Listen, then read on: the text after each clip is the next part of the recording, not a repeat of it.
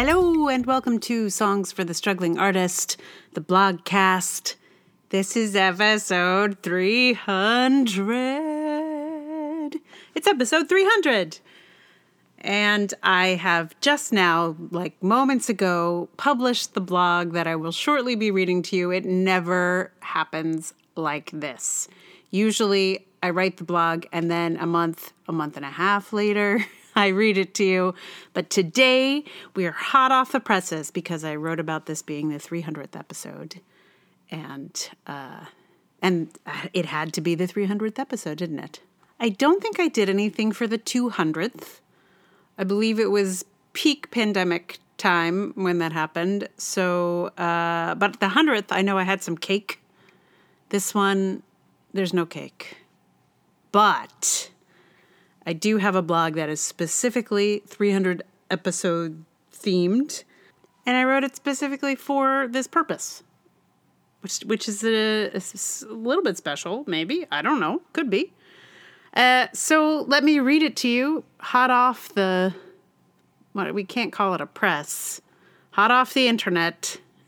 Here is 300 episodes. Horn blowing time. As I surely have said before, I am not fond of tooting my own horn. But only a handful of others will toot their horns for me. So if my horn needs tooting, the task generally falls to me. I have to seek out the milestones, keep the markers in sight, and just generally seek out opportunities for self-horn tooting. It's tooting time again! I'm writing this in anticipation of my 300th episode of the podcast version of this blog. The blog is almost 14 years old. The podcast turned 6 this month. I don't have any special episode planned for this nice round number. It's not an interview podcast, so there's no bringing on very special guests. I could edit together some clips, but I feel like listening to me talk about 300 different things really quickly, one right after the other, might not be a fun listen. And it would be a hell of a lot of work. This blog, this podcast, is about a lot of things, but I always return to the source in the title. It is always grounded in the challenges we artists face in this artist-unfriendly world. In the 6 years I've been doing the podcast, I've recorded 226 covers, pulled 35 songs from my archives, recorded 10 old songs I'd never recorded before, and 12 new originals. That's a lot.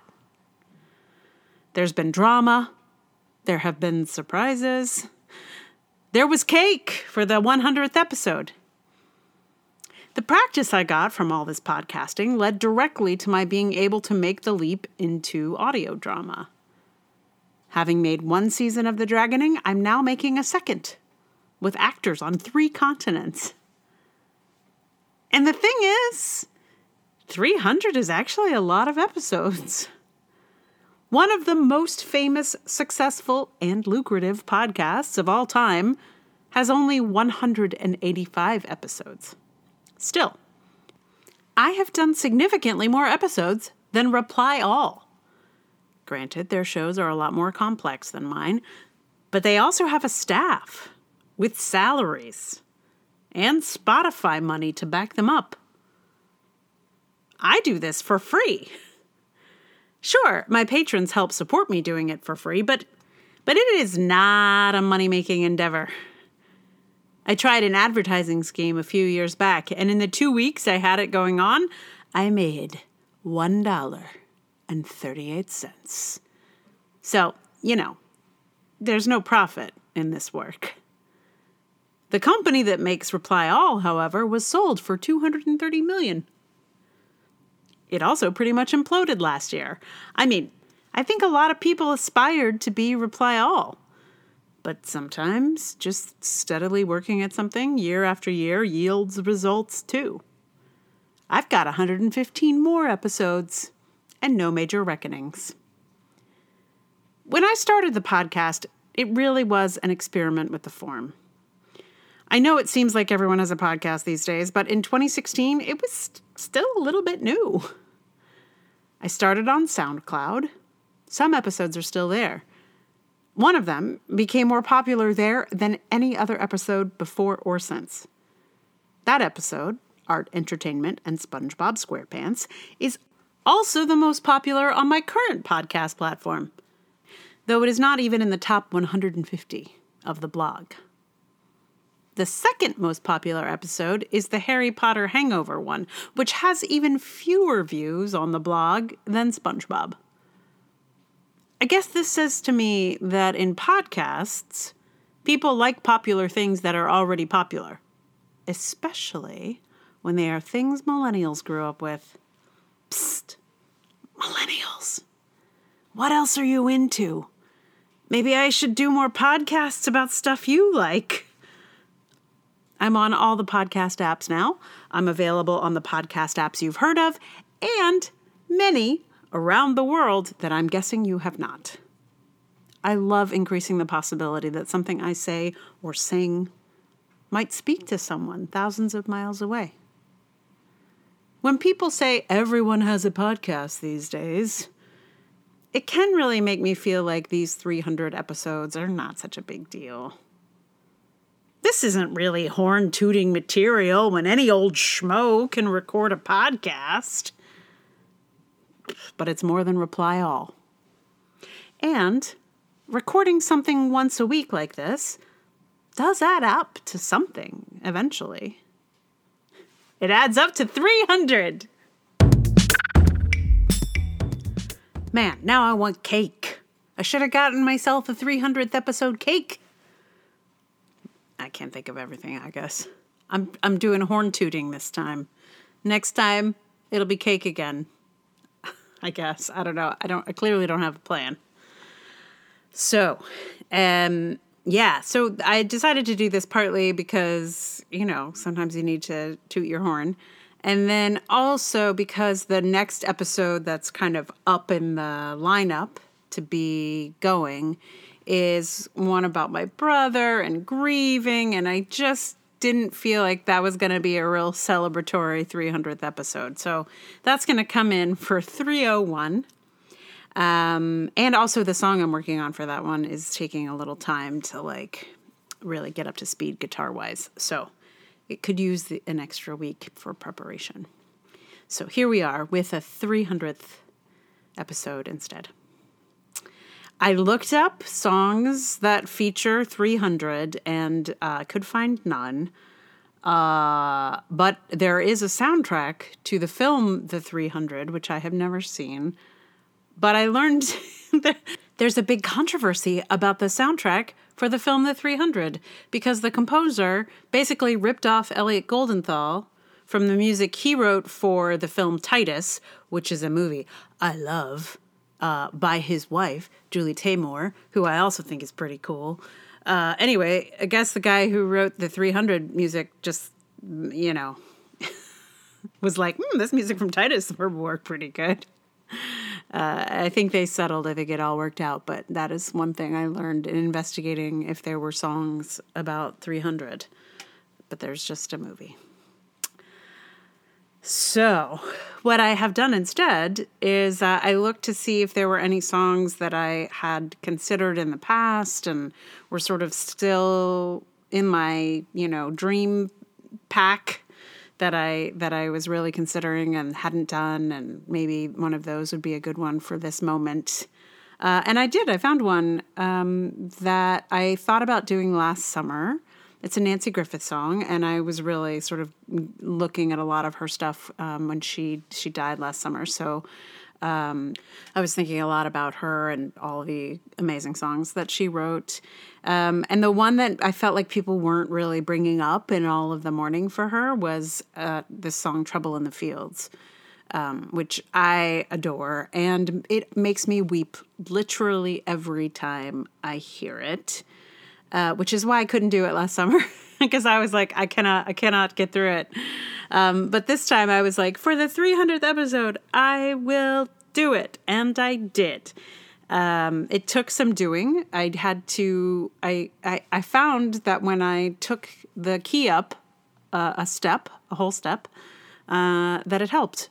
I was less likely to cry with it. Just a step higher made a difference. And, just concentrating and trying not to do the thing. So I'm going to play that for you in just a minute. Meanwhile, thank you so much for listening to the 300th episode. And if you've been here for the other previous 299, thank you.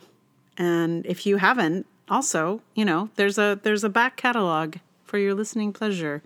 There are many episodes that don't have more than like 20 views. Downloads is what we call them. Listens. So, there's a lot of untapped fun to be I don't know if it's fun, but there are a lot of songs and a lot of thoughts that are there in the back catalog for you if you have not yet gone into it.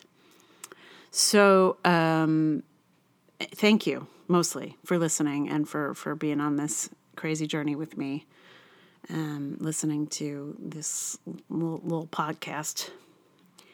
If you'd like to support the podcast, please tell someone about it. You can also support it with your dollars. I'm on Patreon, patreon.com/Emily R. Davis. There's also Ko-fi and PayPal. All those links are in the show notes. You can also support my audio drama, which we are fundraising for the second season of. Just put out a ad that I'm very excited about. I mean, it's a fake ad. We're doing a lot of like world building of Dragon City. So there's a fun one out this evening.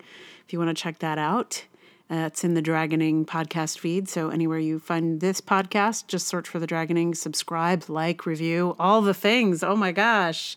Yes, do all of those things. And yeah, so here I'm going to play for you Trouble in the Fields. The other thing I think about this song that I was thinking about is, the song is about farm workers and the struggle of trying to, maintain a family farm, especially during hard times. And there's something about that I really identify with, even though, I'm not a farmer in any way. I live in New York City in a very urban environment. But there is something that feels, I don't know, I feel a kinship with the way everything could just fall apart just because of the weather, in farming. And the same is true, I think, in the arts, in that we live this kind of like, sometimes you yield a great harvest and sometimes you get bupkis. And there is something about that unpredictability that I feel like I relate to the farm, experience. And also, like, big farms are the ones that get the subsidies. Big theaters are the ones that get the subsidies. There's not really actually a lot of subsidies in this country, but, the government funding, the foundation funding, the private funding, all that stuff goes to the big guys, and the little guys are, like, out, trying to hoe through dust. I guess. I don't know. So it may be a reach, this metaphor, but it's a felt metaphor, maybe perhaps more than a logical one. In any case, here is Trouble in the Fields on guitar, and no crying. There's no crying. Almost, but not. So if there's going to be some crying, it's going to have to be you, because I managed not to do it while I sang this song. So here is Nanci Griffith's Trouble in the Fields.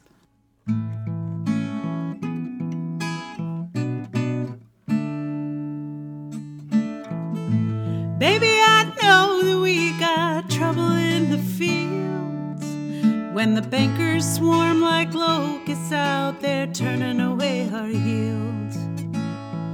The trains roll by our silos, silver in the rain. They leave our pockets full of nothing but our dreams and the golden grain. Have you seen the folks in line downtown at the station. They're all buying their tickets out and talking the Great Depression. Our parents had their hard times 50 years ago, when they stood out in these empty fields and dust as deep as snow. And all this trouble in our fields, if this rain can fall, these wounds can heal. They'll never take our native soil. But if we sell that new John Deere, and then we'll work these crops with sweat and tears, you'll be the mule, I'll be the plow. Come harvest time, we'll work it out. There's still a lot of love here in these troubled fields.